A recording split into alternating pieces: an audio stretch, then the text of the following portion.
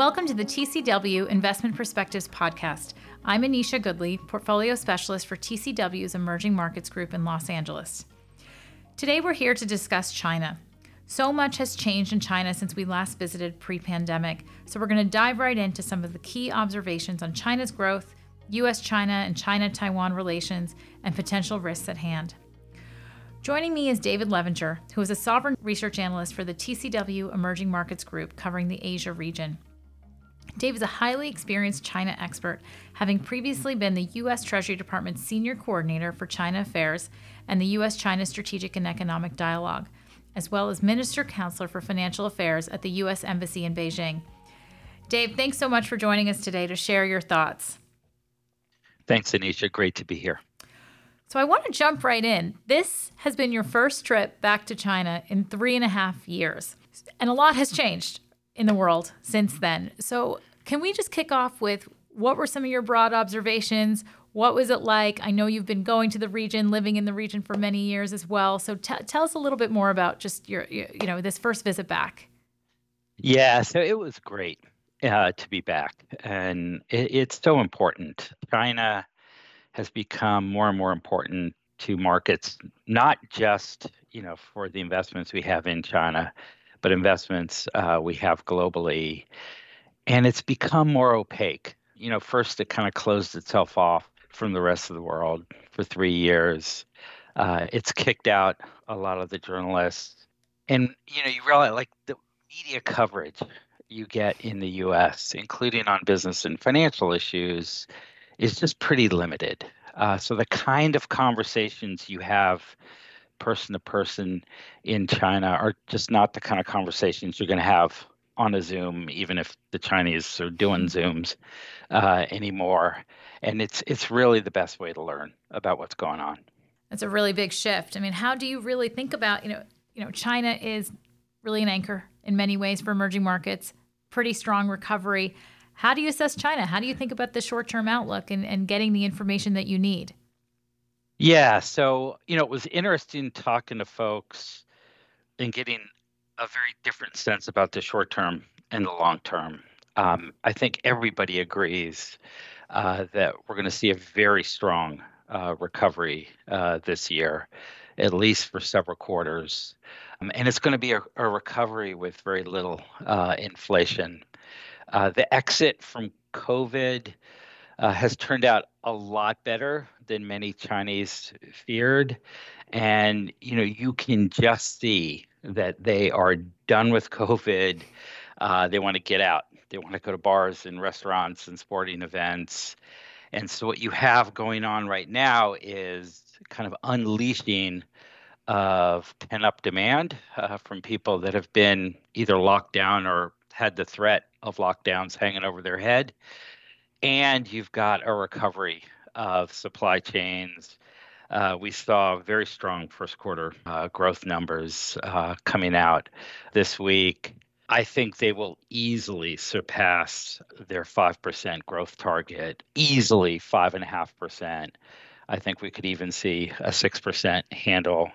We are forecasting that China alone will account for about 40% of global growth this year. Dave, I want to delve in a little bit on what you said in terms of your strong conviction about Chinese growth and the recovery, which is just, again, a really important anchor for emerging markets. And I read somewhere that the differential between EM growth and DM growth is forecast to be the highest that it's been in the last decade. But can we also just talk a little bit about what that growth looks like? You pointed to what the population is doing. They're going to bars, they're going to restaurants. It's local. So how do you think about the overall impact to emerging markets? Yeah, and Anisha, that's an important point. We're seeing a very robust recovery, but it's going to be a different kind of recovery than we're used to seeing in China in the past. This one is going to be led by consumption and services. It's going to be, less led by the property sector. And therefore, I think, it'll be less import and commodity intensive from what we've seen in the past. Though I should say, while the data's mixed, there is rising optimism that we'll at least see a stabilization of the property sector. And After the last year or so, that by itself, given how important the property sector is to China, even if it just stabilizes, should eliminate a major drag on growth. So, Dave, let me ask you another question though, because you have this more constructive view on the short term outlook. But what do you think about the long term? A lot of this recovery this year is a bounce back from pretty weak growth last year. So, how do you think about Chinese growth in the long term? Anisha, it's really interesting the different perspectives I got from the Beijing crowd and the Hong Kong crowd. In Beijing, people were much more cautious looking at the longer term. Business and consumer confidence is recovering, but from very low levels. And households were hit pretty hard during COVID. Chinese households got a lot less fiscal support than we did in the US. They took on a lot more debt, and the price of their biggest asset, their house, certainly is no longer going up, and in many cases is going down. Private businesses, after going through trade wars, lockdowns, regulatory storms, sanctions, and geopolitical tensions, are also cautious.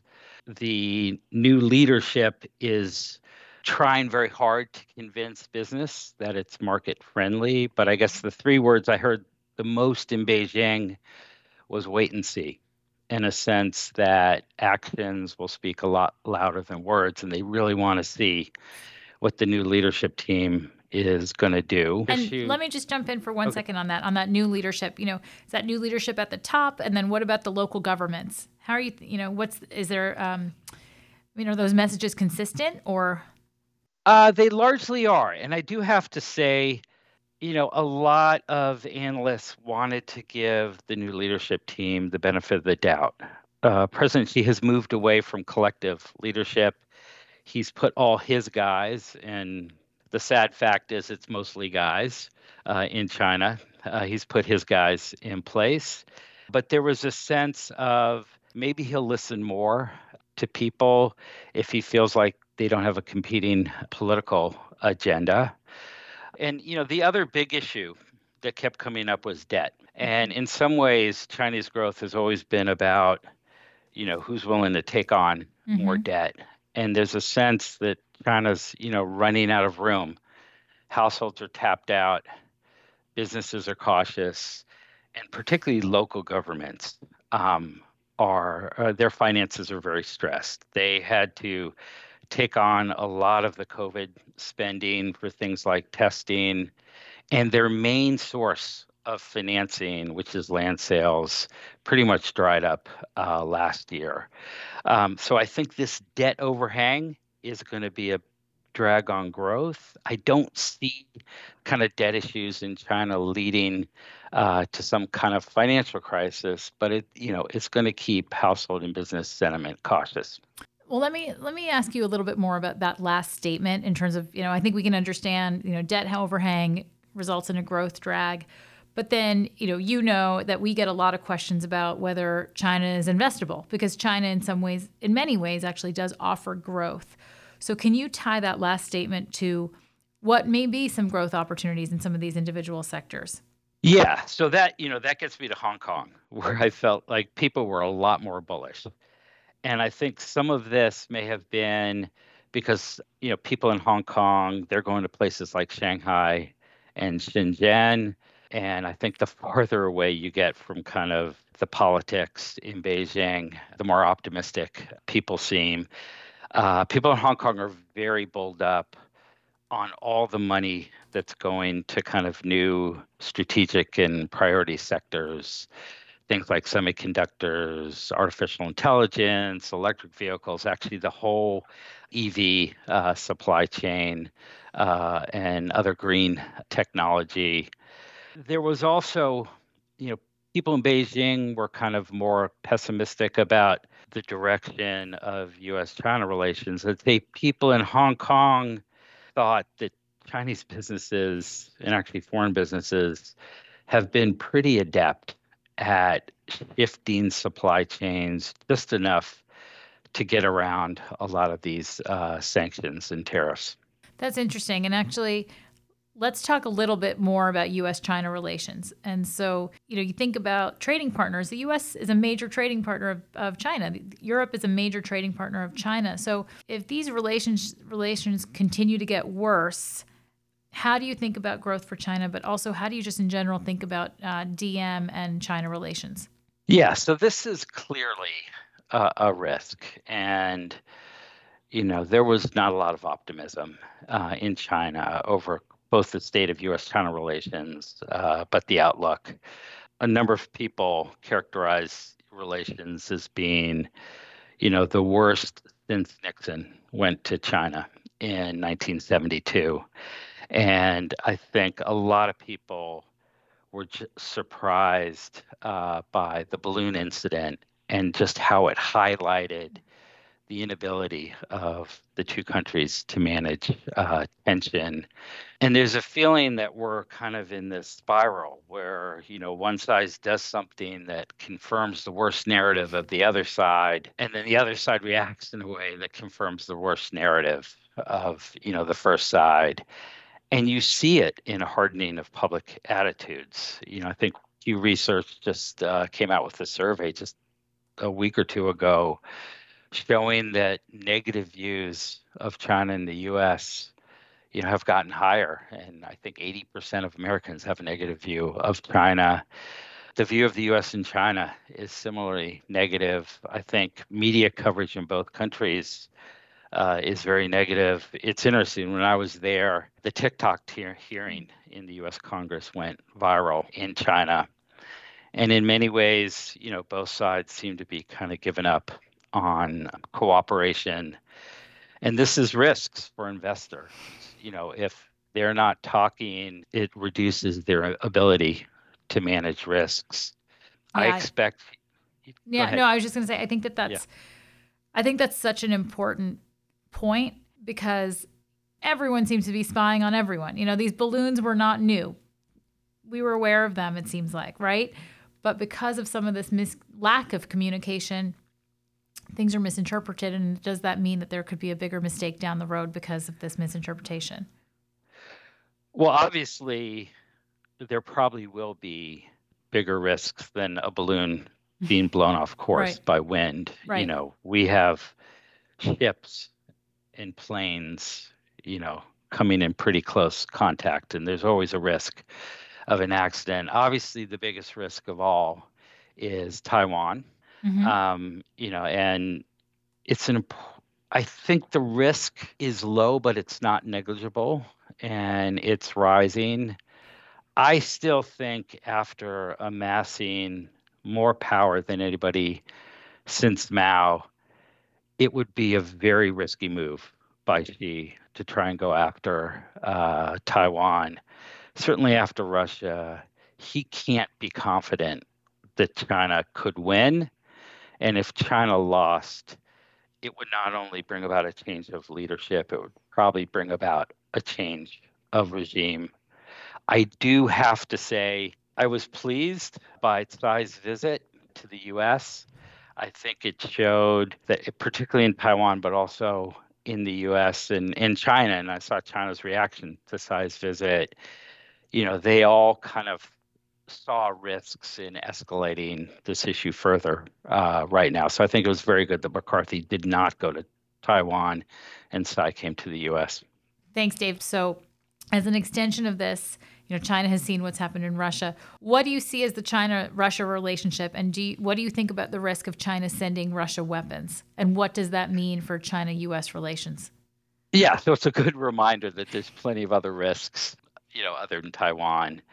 I think what China sees in Russia, and, in some ways, this is the fundamental tension between the US and China that would exist, even if there wasn't a Taiwan, is China sees a global economic and financial system that's led by the US, and they've seen a weaponization of that system, and they've seen the US turn more towards a position where they don't see a space for China in this system. The US increasingly sees China a threat to the system that we created after the Second world war and has delivered a lot of growth and prosperity to the world. Dave, those are all really important points and risks to keep in mind. I want to conclude and circle back to our original question. Based on everything you've said, you've talked about growth, you've talked about risks, you've talked about U.S.-China relations. Is China investable? The way I think about it is, are there risks? All the risks we've talked about, yes, there are risks, but can you be compensated for risks? And I'd say it depends on the asset class, depends on the circumstances. What China offers is growth, certainly in rates and foreign exchange, low volatility and very liquid markets. There are risks in China, but China offers a way to diversify away from other risks. And what concerns me is when people say they don't want any allocation to China is then, okay, they're not taking on China risk, but they're investing in taking on other risks. You think about, some of the most volatile assets last year were long-term U.S. Treasuries. So, always be cognizant about the risk that you're taking. The last thing I'll say is China offers a way to invest in the transition to a low-carbon economy. They have by far the largest green bond market in emerging markets. And if we are going to get to a sustainable global economy and meet, our temperature, global warming target, China has to be part of the solution. Thanks, Dave. All really important points, especially about differentiated growth opportunities in China. I want to thank you again for joining us today. I always really enjoy our conversations on what's happening on the ground. I'm glad you were able to get back there after 3.5 years. And I want to thank everyone for listening in today. Please feel free to reach out with any questions. Thank you. Thank you for joining us today on TCW Investment Insights. For more insights from TCW, please visit tcw.com/insights. This material is for general information purposes only and does not constitute an offer to sell or a solicitation of an offer to buy any security. TCW, its officers, directors, employees, or clients may have positions in securities or investments mentioned in this publication, which positions may change at any time without notice. While the information and statistical data contained herein are based on sources believed to be reliable, we do not represent that it is accurate and should not be relied on as such, or be the basis for an investment decision. The information contained herein may include preliminary information and/or, quote, forward-looking statements, end quote. Due to numerous factors, actual events may differ substantially from those presented. TCW assumes no duty to update any forward-looking statements or opinions in this document. Any opinions expressed herein are current only as of the time made and are subject to change without notice. Past performance is no guarantee of future results.